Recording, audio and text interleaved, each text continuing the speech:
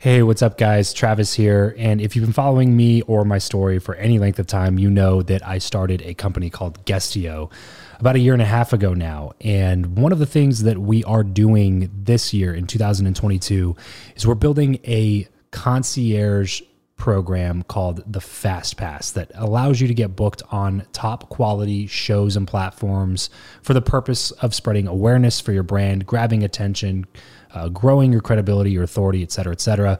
And so if you are listening to this right now and you are a 7-figure plus entrepreneur and you have a budget to bring in traffic, attention, credibility, authority to your brand, then this might be a really great program for you. Just head over to travischappell.com/10K. Why 10K? Because we guarantee in this program that you're going to be able to speak in front of 10,000 people within 90 days. Okay, 10,000 people within 90 days. Imagine getting on a stage in front of 10,000 people to share your message, your story. Well, that's exactly what we are doing inside of this program through virtual stages like podcasts or virtual events or YouTube channels or blogs.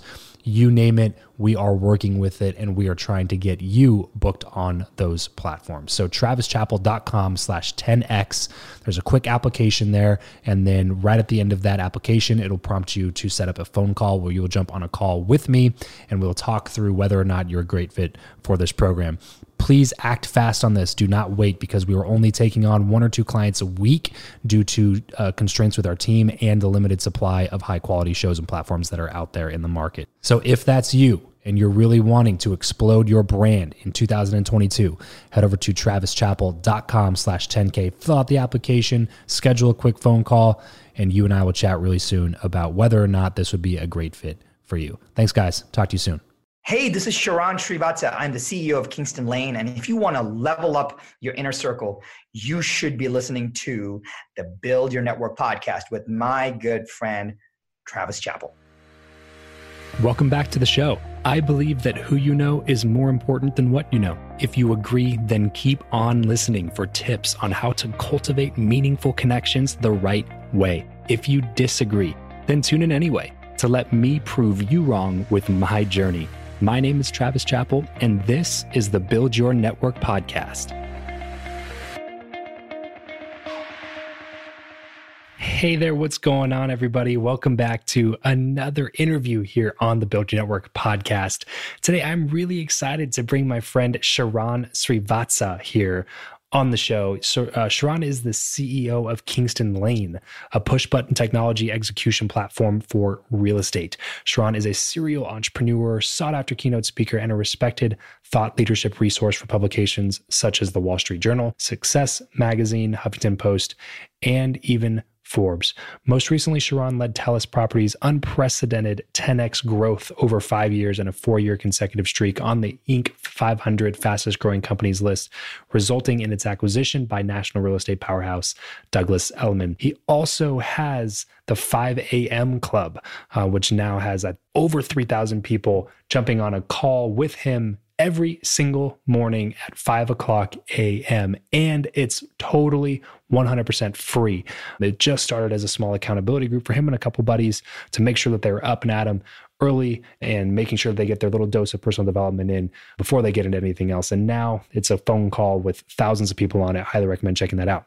However, a couple of things that Sharran and I talk about in this episode are, number one, getting his MBA, and if that had a big impact on his successes later on down the road, how he took Telus Properties from $300 million to $3.4 billion in just a 5-year period of time, and what he's most excited about doing right now. So I'm really excited to share this interview with you guys. But first, really quickly, you listen to this show for a reason. However you heard about it, whether it was Google or iTunes search or share on social media, one-on-one convo with me, something about the title Build Your Network resonated with you.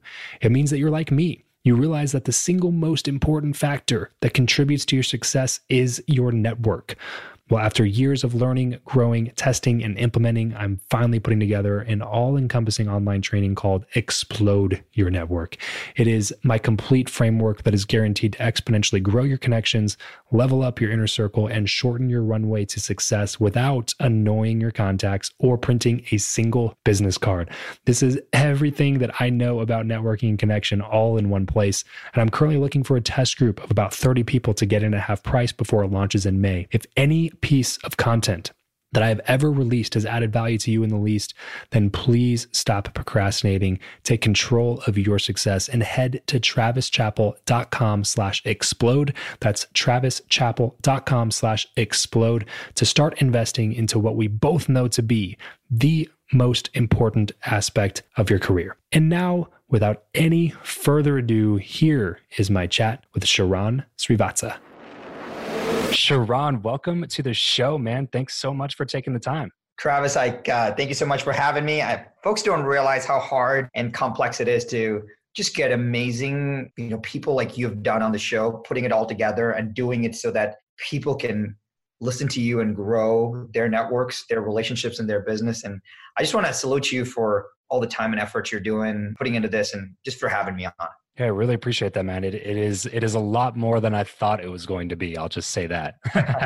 But it's totally worth it because I get to have conversations with people like you on a weekly basis. So it's been a pleasure of mine, and I appreciate you taking the time. I know it's been a while coming, but we finally made it happen. This is awesome, man. Thank you for having me. Yes, sir. So there's so many different directions we could take this, man, but let's go ahead and start here at the beginning, build some context. Tell me about how you got started with all of this. Like what were your goals and dreams for your life when you were in high school, getting ready to come into the college age? Yeah. So this is a story I haven't shared. I've only started to share a little bit more in the last couple of years. So I was born in India, and I want to emphasize, Travis, that this is not a story of, hey, look at me, what I've done. This is more I came from almost nothing. And if I could put it together with a lot of help from people around the world, I think anybody can. So this is more an anybody can story. So I'll tell you this, and this will really mean a lot to you and the listener. So when I was younger, I was a young kid growing up in India. I'm still tone deaf, so no music. I'm still colorblind, so I can't do any art. I didn't really hit my growth spurt until I was much later. So I was a young, small kid. And Travis, I got bullied a lot. I was colorblind. I was tone deaf. I had almost 10 symptoms of ADD, ADHD. And there were times when I would just have to walk down the hallway in class from one class to another class. And Travis, I would go around. I would take the most circuitous route around the school so that I wouldn't get bullied and punched. And my parents, and it took me a lot of time to realize this and tell the story, but my parents, even when I was 10 years old, realized something was wrong pretty quick, and they didn't really know what. So here's what happened. My dad and I still remember this day. It was June 8th, 1990, and my dad and I were sitting on this park bench. It was the day after my birthday, and he said to me, he's like, hey, we don't have a lot, but we got to focus on something. We got to get you a skill, a ticket, something to get you out of India, because this environment's not the right fit for you. And I want to get you to either Australia or the US in an environment that supports you more. And Travis, here's what I'll tell you. Fast forward a couple of years, my parents sold every single possession that they had. They sold everything. They moved into their cousin's home, and they handed me, when I was 16, they handed me a check for 1 year's worth of college tuition. Everything, all expenses paid, for 1 year's worth of college. And they said, hey, go to the States, do your thing. If it works out and you can provide for yourself for the next 3 upcoming years, fantastic. If not, just come back and we'll take care of you. So I was not the guy that showed up with $25 in his pocket. I was the guy that showed up with 1 year's worth of runway. And dude, for that, I'm super grateful to my parents because they gave me the start. And so my biggest lesson around this is I always tell people who want to jump into entrepreneurship, who want to kind of beat the grind of the 9 to 5 and want to be a business owner, an entrepreneur, an influencer, or like what have you. And I say, listen, the easiest way to do that is if you're running 2 lives, if you have a side hustle, etc., it's really difficult. See if you can do whatever it takes to give yourself 1 year's worth of runway, just like my parents did for me, because now you have the ability to think more long-term and create more long-term. And that was a really, really big lesson that I got from my parents. And ever since then, it's always been, hey, how can I give myself a 1 year runway to build something solid? This episode of the show is brought to you by Indeed. We are driven by the search for better. But when it comes to hiring, the best way to search for a candidate is not to search at all. It's to match and match with Indeed. If you need to hire, you need this platform, guys. I'm telling you, Indeed is your matching and hiring platform with over 350 million global monthly visitors, according to Indeed data, and a matching engine that helps you find quality candidates fast. Ditch the busy work and use Indeed for scheduling, screening, and messaging candidates so you can connect with those people even faster. And it doesn't just help you hire faster. In fact, 93% of employers agree that Indeed delivers the highest quality matches compared to other job sites, according to a recent Indeed survey. And look, guys, one of the things that I wish I would have used Indeed for is this matching service.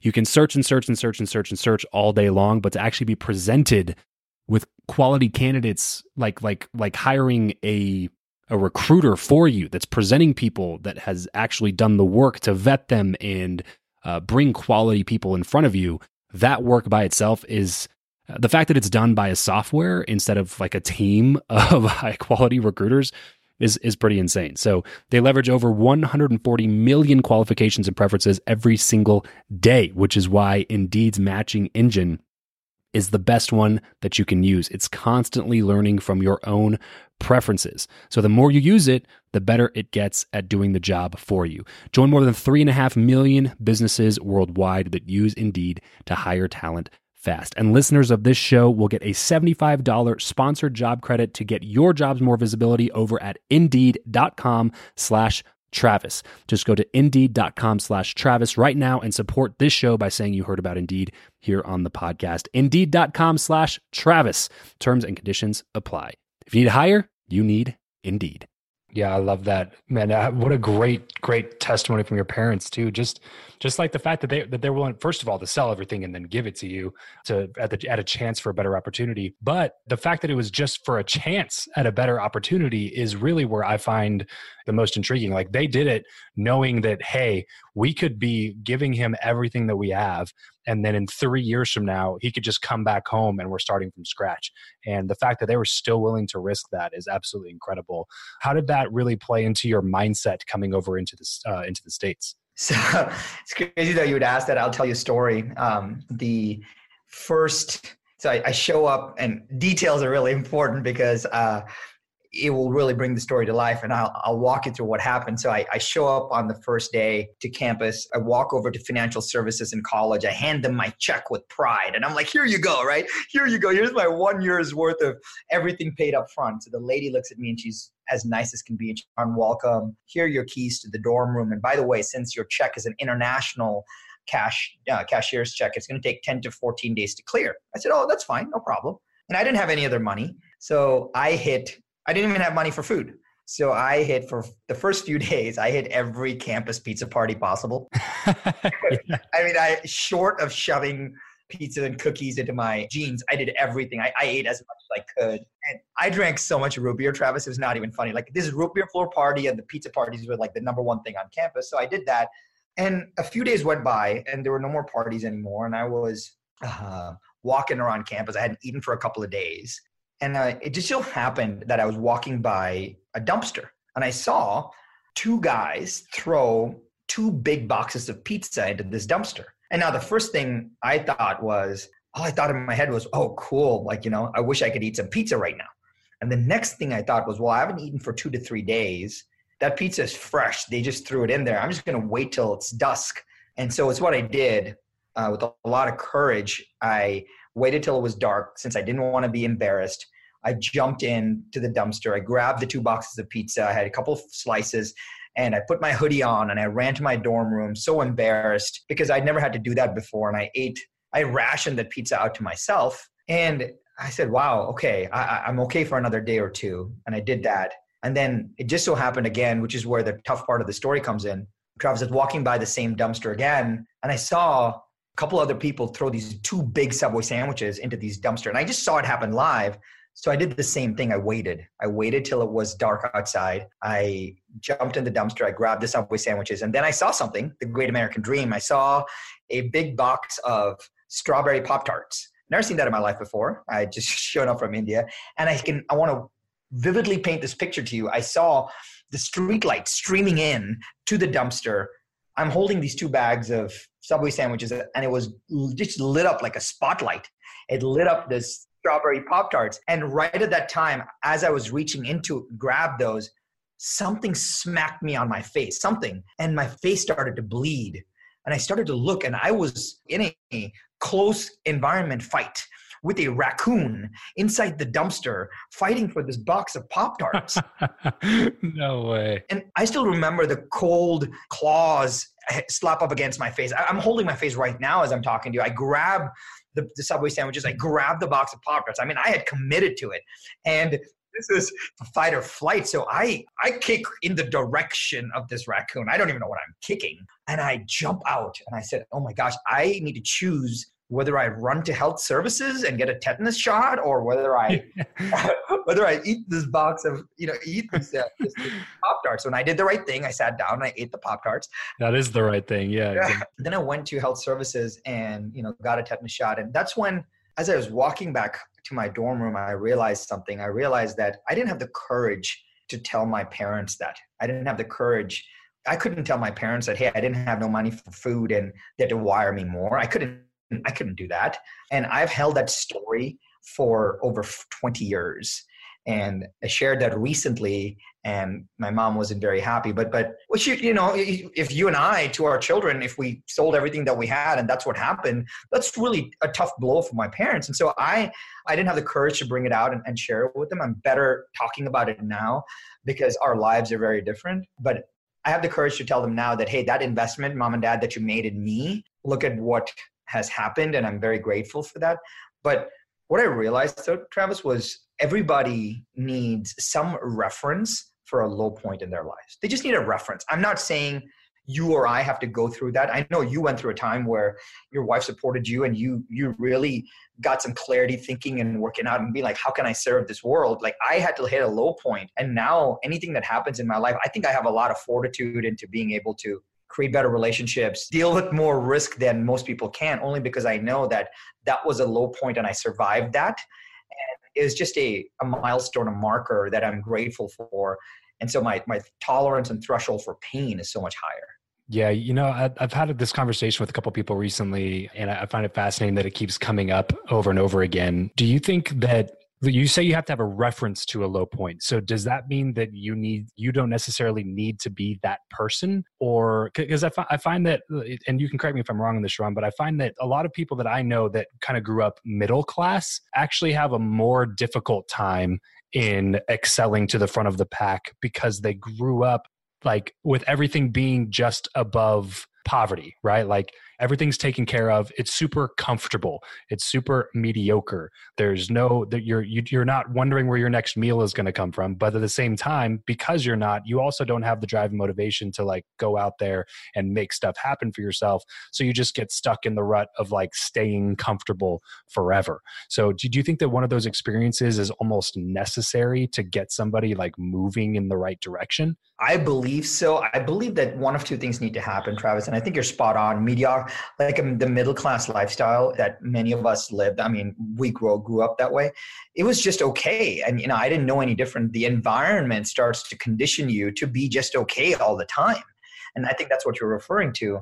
And I think it's one of 2 things. Either you need to see adversity happen in and around your life, or you need to be so dialed into the emotion of that adversity, and that's why.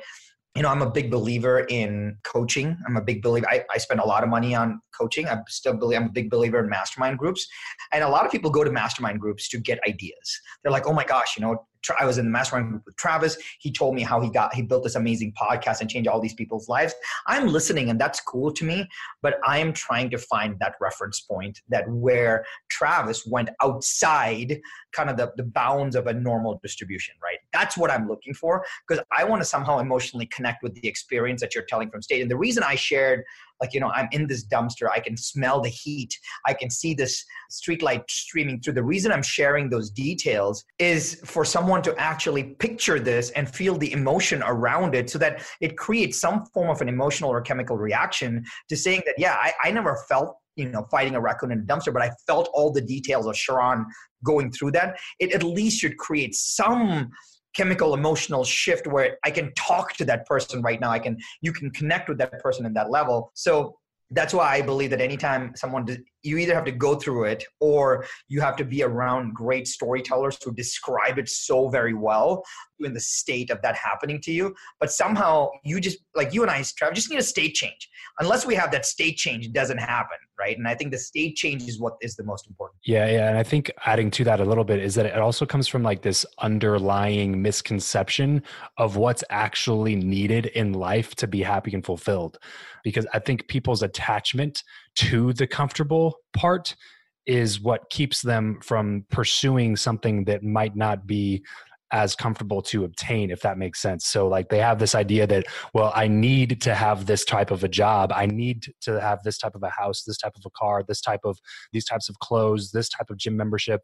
Like these are all things that I need to have because culture and society puts it on us to make us feel like we need those things. When in actuality, like we need food, we need water, we need shelter, and that's about it. So like we have this thing where we think in order to be happy, we have to have all these other things. And so if I take this giant risk, if I really go for it and put it all on the table, what happens if I don't get those things? And now I'm going to be like lower than all my other friends. I'm not going to be reaching up to the standard that society has for me. And so at that point, I'm going to be a failure. And I think that it's that fear of like not being comfortable or the fear of not being able to be comfortable that keeps people from ever leaving their comfort to like chase after something that is actually what they really want to do and what is going to make them fulfill their dreams. Does that make sense? You're totally spot on. And I have just the one thought around this. I have 2 children and I try to raise them a little differently on some lessons that we have learned. And I think you hit the nail on the head, which is in our lives as we grow up and for example, when we ask for something, it is always attached to a rationale. So for example, my son will say, well, Dad, can I have this? And generally I ask why. We ask them to rationalize why they want something.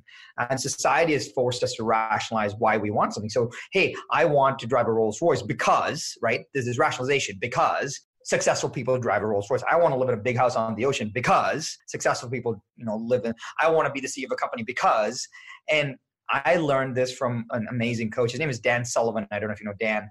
He said to me, it's okay to want what you want without a rationalization. So, and I said, well, what does that mean? He said, just say, I want a Rolls Royce. And he's like, how does that make you feel? I said, okay. He goes, well, then you don't really want it, do you? You want it because you want to rationalize why you want it. If you ever have to rationalize why you want something, you probably don't want it. And there's this amazing, and he wrote this old book and it's called Wanting What You Want. And I love it because a few CEOs that I mentor, I always ask them, I'm going through this conversation with the CEO right now that I mentor, and her company's exploding. And she is saying she wants to move into this big space. And all her executive team is telling her, hey, we don't need the space. Like we should build a virtual culture. But she's like, I want an in-house amazing culture. And so as an advisor to her, I'm like, hey, wanting what you want is okay. You don't have to rationalize it. And Travis, the amazing part is when you start to get people to just tell you, I want blank, and it comes from a place of love and integrity and no judgment and no rationalization, we actually, like you said, we don't want that many things. It's so amazing. Like we only want, we don't want stress in our bills. Right. We want what everybody else wants instead of what we actually want. There is this, I'm a big movie buff. I don't know if you've ever seen the movie. It's called The Italian Job.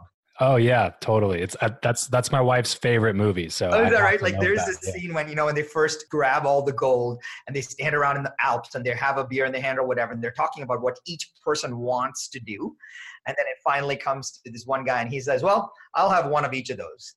And we are that person. We're like, we want one of each of those. We don't know what we want, and if we can just say, "I want blank," and do it with love and integrity, and that as if no one is going to read that list. Oh my gosh, like we would all be so much happier and so much more stress-free than ever before.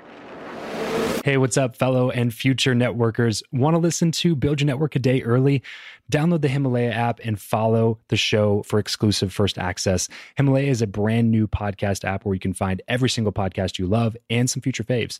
Whether you're a podcaster or a fan, Himalaya has got your back. Discover personally curated playlists and show your favorite podcasters, aka me, some love with Himalaya's tip jar. It's free. It's the easiest platform to use, and they're adding cool new features every single day. So go to the App Store, download Himalaya, that's Himalaya, and don't forget to follow Build Your Network once you're there. Totally, man. We're going to get into a lot more of this kind of stuff a little bit later in the conversation as well, Sharon. But I kind of want to go back into your story a little bit. So, talk me through like literal dumpster diving, and then what the rest of your college experience looked like, and then what did you do right after you were done with college? Yeah. So what happened was, I'll fast forward. I was a computer science and math major. This is somebody that was ADD, ADHD in high school, couldn't actually even do math, borderline dyslexia, found great math teachers, except fell in love with the science. So I was a computer science math major. Fast forward my senior year of high school, senior year of college, I went to present at a computer contest at UC Berkeley. And I was presenting on stage, and Travis, you will not believe this. This guy comes up to me after, and he's like, yeah, he was one of the judges. And he said, you didn't win, but the idea that you presented was so amazing that I have just funded a company and I think you should join these guys. And I was like, who are you? And what are you talking about? And this was all during the boom. So this was 1999. So this was during the technology boom. So we, kind of the call of the right place, right time. And so I met with these guys. At that point, one of the judges of the competition was a VC angel investor. He introduced me. I joined after I graduated from college. I joined these guys and we built this company from scratch. I was young. I didn't know anything about anything. We raised $27 million because the market was that hot, and we were building hardware and software. And I was not on the part of the executive leadership team. I was just, I was an early employee. But it was great to have equity and options and things like that because as one of the early guys there, the VCs realized that this company can't be run by 20-year-olds. So they put a professional management team in place, which was very needed. So the four of us, the four partners, the original guys, the economics didn't work very well in our favor because the professional management team came into place. And that company went on to being acquired by a publicly traded company for over $500 million. So, however, if I had known structurally what had happened to me, my ownership was completely compressed 50 times lower because of the deal. So if instead of making $50, I made $1, right? And now we can just multiply that out with zeros. So as a 21-year-old, yes, I made decent money from that exit, but I learned a lot. And I said, never again is that going to happen. I'm going to learn how to go and structure good deals and have that, because I believe that that's a high income skill, and that what happened to me then will never happen to me or any of my family ever again, because not that I got screwed, I just didn't read the contract. I didn't understand the mechanics of all the stuff. Yeah. Yeah. You said that was a high income skill. What do you think are a couple other high income skills? Awesome. Right. So I think there are, three. I always talk to our CEO clients that I'm mentored. I think there's three big high income skills. So the first one is communication. Generally writing and speaking are very crucial high income skills, right? If you can't write or you can't speak, how do you get your idea out there? The second is presenting. Like, how do you actually present in a boardroom? How do you present in a living room? How do you present on a webinar? Presenting is completely different. And the third, to me, and this is why I love your show and what you stand for, is the network. We live in a network. We're network organisms, right? There's never been a time where you have found like one lone person living on the savannah. Like, that's not who we are. We are pack animals. And so if you're a good writer, speaker, if you're a good presenter, closer, number two, or if you're a good networker, those are the three skills that can exponentially grow anybody's wealth, anybody's influence, anybody's impact. So I always ask CEOs that I mentor, hey, pick what you like best, because it has to be one of the three or something else that I don't know, but one of those three you need to impact the world. Yeah. Yeah, I love this conversation because I love that word exponentially that you used, because there's so many ways to grow and to become successful and to achieve the goals and dreams that you have for yourself and all that stuff. But why not do it faster? That's one of the big things that I like watching people like you and talking with people, a lot of the other people that I've had on the show, is that success loves speed, and momentum is one of the best ways to really grow exponentially. And so when you use that word, I try to pay attention a lot when that word comes up, because I try to like really capture, okay, I know that if I try to stick with this for like 25 years, I just know that I'm not wired that way. Like, I'm going to have to see something happen pretty soon. So I would way rather be like, I'm way more interested in the exponential growth rather than like, well, let's just do one person at a time, one person at a time, one person at a time. It's like, oh, why don't we just do 100 people at a time? You know? Yeah. Well, I think you nailed it, because that's gonna, I'll skip ahead one story, and I'll share the exponential stuff in just 1 second, because that actually came about because of a necessity as opposed to a by design framework. So after we sold our first business, I realized that I'm going to, just like you, I was going to take some time off. So I was a pro tennis player in the past. I was very fortunate from the exit. I took 5 years off. I was a tennis teaching pro in resorts around the world. So I spent a year in the Caribbean, a year in Dubai, and 3 years on Maui, working in the resort business, all in really high-end resorts, Four Seasons, Ritz-Carlton. And Travis, I learned more about human psychology there, because you go through a 4 Seasons training program. It is completely different. Like when you and I walk into an Apple store, we buy a computer and we take it home, and we paid $1,500, and we're like, okay, I paid $1,500 and I got this thing to take home. Well, you and I go to the Four Seasons in Punta Mita in Mexico, and we are there for 3 days. It rains for 2, and we come home, and all we have is our experience. That's all we take away. There's nothing tangible. And so that's what they teach you, right? They're like, every word that you use, every time you walk a resort guest to to the destination that they want to go to, they almost program and teach you they program empathy into you, which is insanely powerful, right? Like everyone would ask me, hey, where would you wish your children ever worked? And before all of this, I would have said, oh, I want my children to work at Goldman Sachs or whatever. And that was not it. Or Google. I just want my children to work in hospitality, because if we can install empathy into my children, their life would be so rich. Oh yeah, totally. Yeah. And it's funny because the three skills that you talked about earlier are all made easier if you're empathetic, if you have the ability to be empathetic with people. I found in networking and communication. And what was the third one that you said? It's networking, presentation, communication. Presenting. Yeah, exactly. All of these things are like, if you have empathy, you're going to be better at all of those.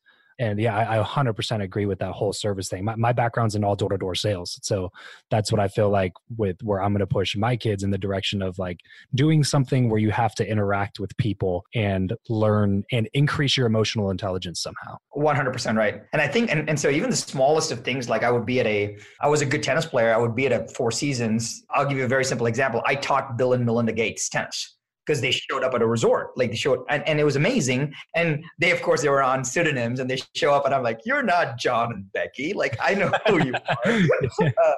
And I didn't, not one word about, Microsoft or anything. And Bill told me at the end, he's like, thank you for not making a big deal about it, right? And I said, hey, you're here I told him, I was like, you are in my office, and this is the only time I know more than you.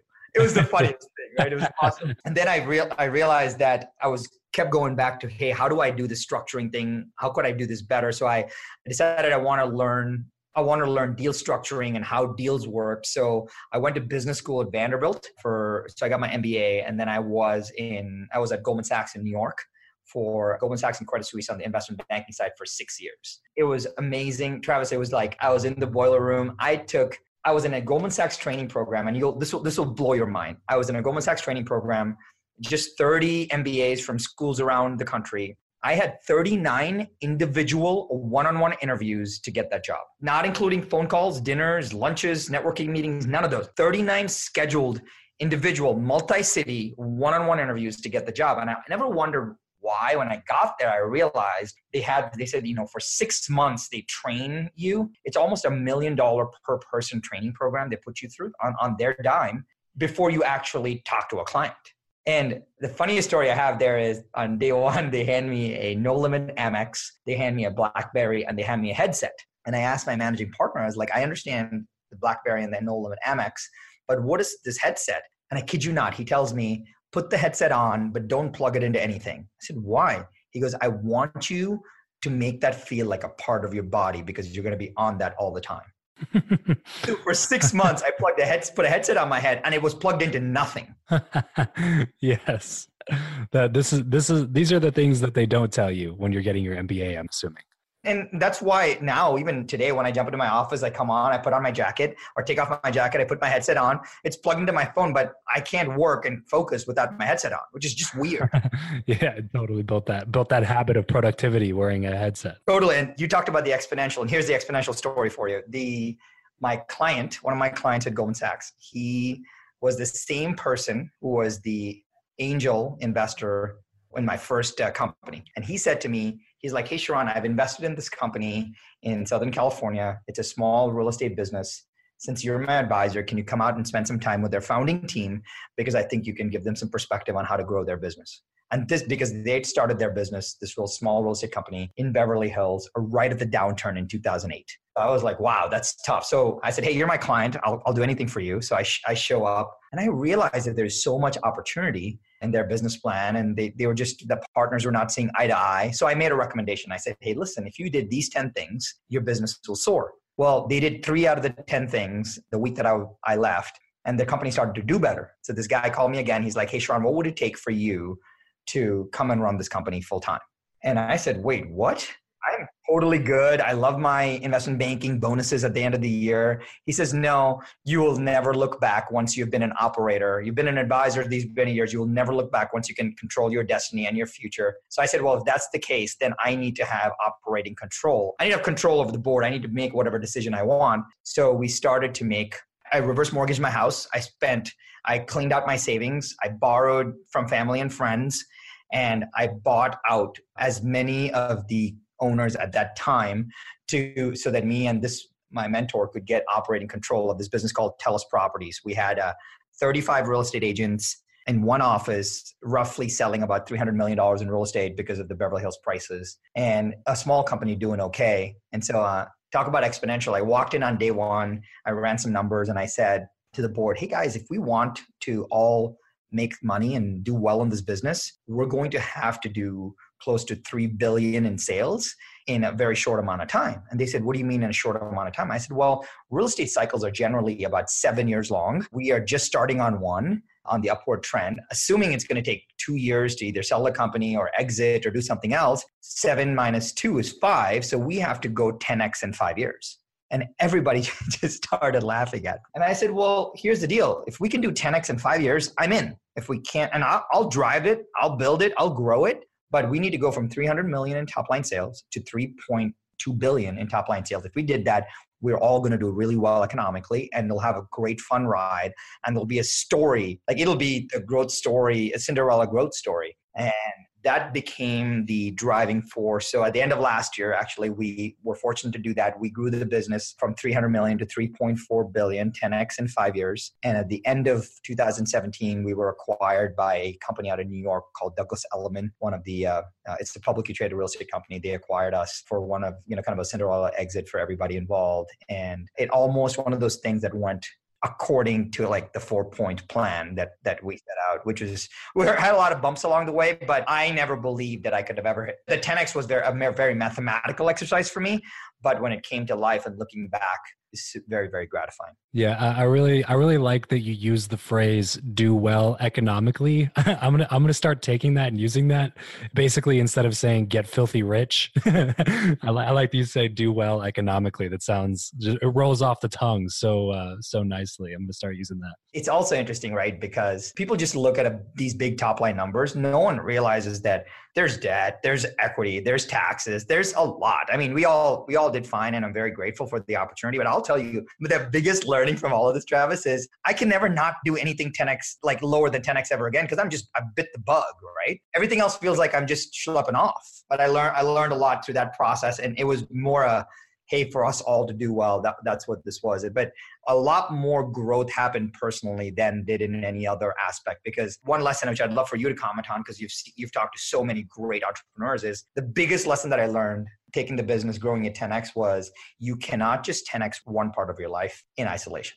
You can't do that. If you're going to 10x a business, like I have to 10x as a leader. If I have to 10x as a leader, I have to 10x as my communication skill. If I have to 10x that, I got to 10x my physical health. If I have to 10x that, my family has to be so I have to 10x that. I have everything gets a level up. You just can't 10x one part of your life, because even if we said, hey, I'm going to go get like six pack abs. That's cool. But to get six pack abs, you got to like wake up, you have a better routine, you have better health, you have better family relations, you have better everything. So I always thought that, you know what, I'm just going to show up and work really hard and 10x the business. But I didn't realize what it did. It just lifted my entire life up. I'm a better person overall because of that happened. And I never thought that would be the really powerful byproduct.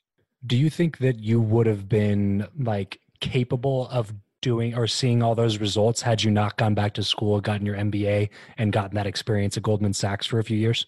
I don't know. Great question. I don't know. I'd say the Goldman experience was really powerful. I learned a lot through that process, but those are all very mechanical skills.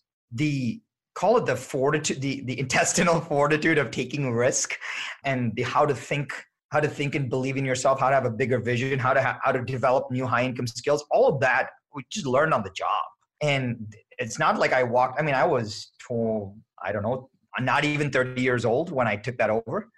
So I was 29, and that's in a business that had a lot of people over the age of 45, 50. And everyone was like, hey, who's this young buck coming in telling me what to do? I had to learn everything on the job.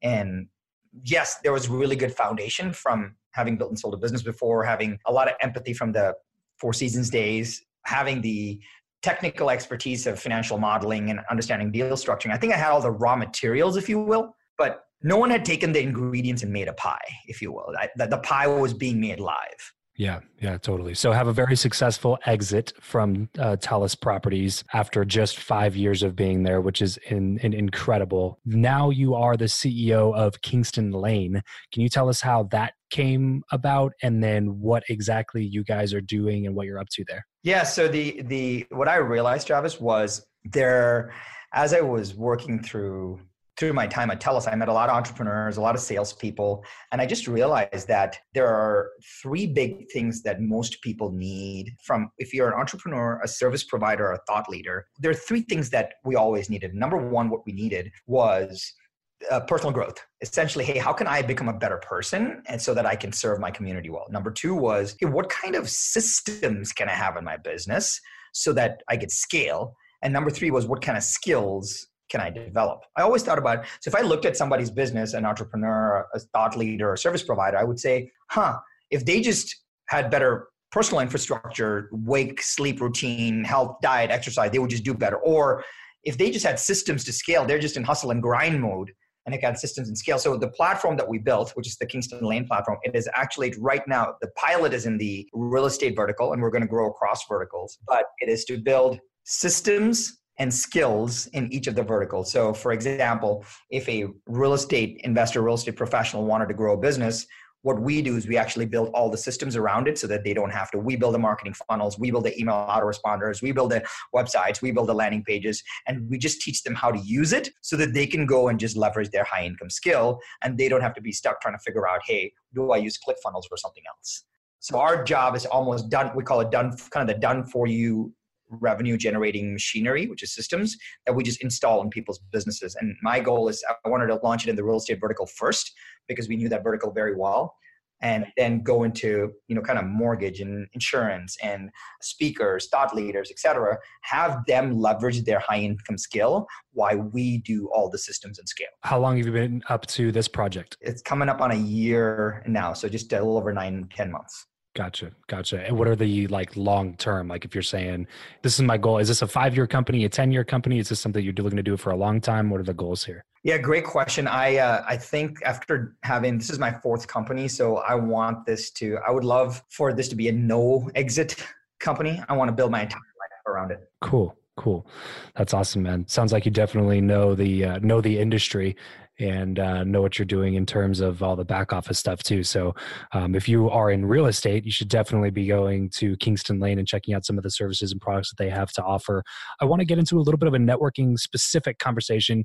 If you look back at this whole conversation, it's sprinkled throughout the entire conversation, even at the very beginning when this person introduced you to this person, where you got this opportunity and all, it's sprinkled throughout the whole conversation. We've already touched on it, but I kind of want to dig in a little bit deeper here. This is a question that I ask every single guest that comes on the show. Do you believe that who you know or what you know is more important, and why? Good question. I believe that who you know is more important, and I'll tell you why. Because I think about this where So Travis, you and I will just take a little example. Let's say you and I wanted to start a company and you built this stuff from the ground up. You built this podcast from the ground up. You built your business from the ground up. What operators like you and I do is we say, oh, okay, I need to build a website. So what do I need on the website? I need content. I need content. Then I need a landing page. I need a landing page. I need a funnel. I need autoresponders. What else do I need? Oh, where do I go to get the autoresponders? Oh, if I get the who's going to write the email? Well, what if I need a pop-up box? Well, what do I do with chatbots? Like essentially we can come up with so many of the what's all the time, and the what's are always never ending. However, if we can just say, oh, I need to build a great website, I need to launch a great business, who do I know that has launched a great podcast? Oh, I should just call Travis, I should pay Travis, and I'm done. I am done. You can go through the 90 steps of what, or you can have the one stop of who and just compress decades of experience into days. So I'll give you the funniest story. I was at a conference and it was a small leadership conference. I'd never hired a coach before. I was probably 21 years old, just sold our first business. I was thinking about it. I go to this conference, there's probably 30 people in the room, and this lady, Travis, goes up on stage and she starts talking. Only 30 of us in the room. And her message is, it's one of those times when whatever she was saying was deeply resonating with me. And whatever question I had, I was taking notes furiously. And whatever questions I had, as I would think about them and I was about to raise my mental hand, it just seemed like she had this telepathic connection. She would naturally answer the questions as they came up in my head. Yeah, just one of those people where you feel like, man, I have to meet this person. 100%, right? And I knew that I would have no access to this person because I have no cred, no relationship, nothing. So on my way home, I called my dad and I said, hey, Dad, I met this lady. She was amazing. I didn't even meet her. I just talked to her. She just talked to me. I just took notes in the audience. And I said, I believe that she can be an amazing mentor to me. My dad said to me, he says, pick a number, a dollar amount that is painful, but you can still afford. And I said, what are you talking about? He said, pick a dollar amount that is painful that you can still afford. And at that time it was $10,000, right? So I said, 10 grand. He goes, okay, here's the email that you write to this person. He says, dear so-and-so, my name is Sharran Srivatsaa. I was in the audience. What you shared with me blew my mind. I would like to offer you $10,000 as a symbol of my seriousness. I still remember my dad's words, as a symbol of my seriousness. And all I ask is that you prioritize a few pieces of email communication to me. I don't need any meetings. I don't need any calls. I just want to write so I can get your thoughts from time to time. And I said, Dad, are you serious? And he said, totally. So of course I did it. Within minutes, she responds. She says, is this a joke? And I said, no, not at all. And so she said, write it up and send me a contract. I wrote it up. I just hit print on the email and I signed my name and I just scanned it back to her. That was my first coaching relationship. And she was the who, not the what. Like she helped me tell new stories. She helped me figure out a high income skill. She helped me learn to be a writer. She helped me. She always said, when you're inside the bottle, it's hard to read the label. And like that always sticks with me. Like when I'm inside the bottle, she's like, you're pretty good, Sharran, you get it. But I see things so much easier that you can't see. And that's why it's easier for you to give me advice than for me to give myself advice, right? And that was my first coaching relationship. And since that day, which has been close to 20 years now, I've always had a paid coaching mentoring relationship, always. There was a time in my last 5 years where I actually paid more in coaching and mentoring and mastermind groups than I actually made in income. Yeah, I was going to ask you that. If just kind of like estimating off the top of your head, how much money do you think you've invested in that kind of stuff throughout your career? Conservatively, over $1 million. Yeah. So this is something that's so hard for a lot of people to understand because it's never taught to us to, like, for some reason, everybody's willing to open their wallets when it comes to college. But then post-college, nobody wants to open their wallets to have education or opportunity or coaching or mentorship. Like it's just total disconnect. And then people associate paying high dollar amounts for coaching as a scam instead of like a real opportunity to learn an actionable skill and be connected to a group of people that you would have never been able to be connected with. But literally every single successful person that I've brought on my show, Sharran, has has invested insane amounts of money into building their network, into growing their knowledge base, all of these kinds of things that sometimes you can't exactly measure if it's going to come back, but you just got to trust that it's going to. Like it will come back. And if you're not proof enough, if like people like Grant Cardone, who said he's spent millions of dollars and stuff like this, like if these people aren't proof enough, I don't know what's going to be. Like, just take that first step. And I love the advice that your dad gave. Think of a number that is not comfortable, but still doable. And look for somebody that can help you for that dollar amount. I love that advice. So I'll tell you, I actually give you a real number. A lot of times people are like, oh yeah, Sharran threw out a big number like that. It's not for you and I, whoever it is, that's a lot of money, right? Like my wife knew that. My wife will not listen to my wife she's fantastic. She will lose it if she knew that number. But for example, when we sold TELUS Properties and I was starting building a new business, I really had to go from a brand new perspective of, oh my gosh, like I have 800 people to I have nobody anymore. I'm starting as a solopreneur from scratch. And everyone was like, well, you have the cash, just write a check and like bring people on. Well, that's financially irresponsible. If it's startup, you got to build a startup, right? And so I hired, and you know this, I hired Craig Ballantyne. Craig, really great guy. I hired Craig for one full day for a very specific set of questions and support and guidance that I needed for $30,000. So I wrote Craig a check for one day. It was like 8 a.m. to 6 p.m. and lunch. We did the whole full day in Laguna Beach, and I wrote him a check for $30,000. So, and you know what? I will tell you, it was like the cheapest investment ever. Because my relationship with Craig has blossomed so much. He's spoken to my audience and my community. He's helped a lot of my personal clients. He has introduced me to a couple of people that he's coached that he wanted me to take on because he thought that I would be the right fit for them to help them scale their businesses. Craig, it is more than 10x value. And this is not even in a year. This happened 9 months ago. So when people think about this stuff, it's very true because like you said something, I bought speed. Craig was like, I'll do a 1-year coaching program. I was like, no. Take your year and give it to me in one day. Like I don't want to talk to you once every other week for 12 months. I want you to take the whole day and give it everything to me right now. And that's sure I could have gone on a 12-month installment plan, but I got everything that day and I was able to now build a new business. Now we have thousands of users across 10 plus countries on our platform. That would have not happened without what Craig did for me. And it goes back to the who, not how, right? Like if I were to wanted to start a new venture, a new podcast, I would call you. I'd be like, Travis, pick a number and that's the check for the day. And can you just mentor me? That's all I would say. 30,000 sounds good, man. You got it, brother.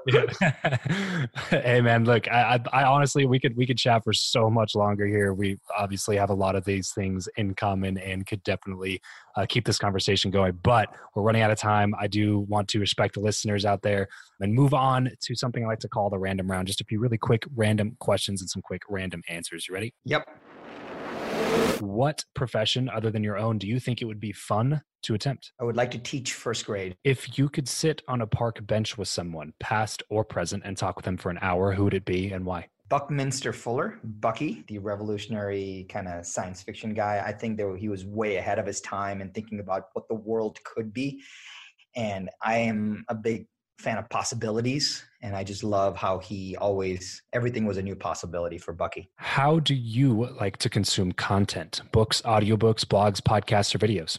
I love podcasts, which is why I love yours. And I do it, a lot of it. I think we spend a lot of our time on what I call dot time, doing other things time. And I just like to fill my doing other things time with such a these are all just beautifully curated conversations, and audio is just really powerful for me. Give us a glimpse of your morning routine.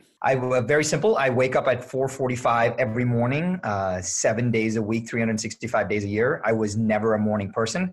And I run what I call the 5 a.m. club, which is a phone call, 5 minutes at 5 a.m. Pacific time every single day, 365 days a year, 5 minutes at 5 a.m. It started out with just me and 3 friends.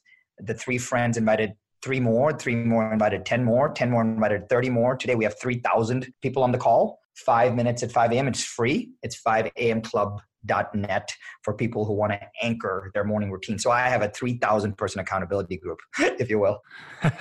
Yeah. And you're the one running it. So you kind of can't not show up. Correct. Yeah.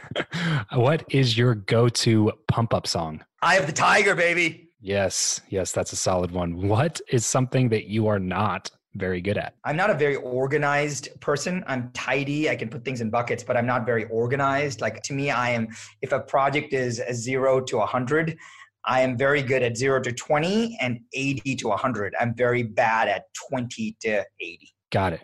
And as we get everything wrapped up here, man, what is one place online where we are going to be able to find you the most? Thank you for asking that. I'm putting all my time, effort, and energy on Instagram, which is just my full name that you can find in the show notes. It's Sharran Srivatsaa. For some reason, I just fallen in love with that platform. And I found it very easy to share and connect and communicate. So my first go-to of giving and sharing and putting out the ideas and the content and the connection is on Instagram. So please feel free to follow me if that's of interest. Perfect. So head over to the5amclub.net to learn a little bit more about that. It's totally free. I highly recommend checking that out if you're trying to, like Sharran said, anchor your morning routine. And then if you want to see more of what Sharran posts, I highly recommend doing that as well over on Instagram. That's at Sharran Srivatsaa. That's SharranSrivatsaa over on Instagram. Just start typing it in. There's probably not too many people out there.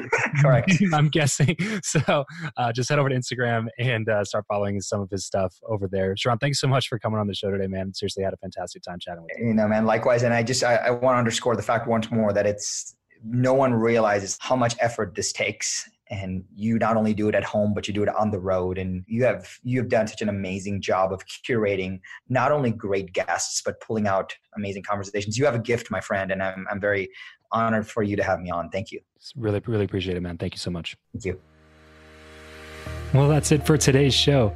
Thank you so much for tuning in. If you'd like to learn more about how we've been able to get some of the guests to come on the show, I've created a totally free resource called Meet Your Hero. So if you'd like to connect with people you respect and admire that are difficult to reach, you're going to want to go to travischappell.com/hero to take action and start that training today.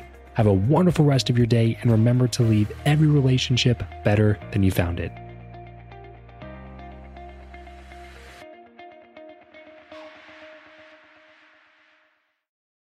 For the ones who work hard to ensure their crew can always go the extra mile, and the ones who get in early so everyone can go home on time, there's Grainger, offering professional-grade supplies backed by product experts so you can quickly and easily find what you need.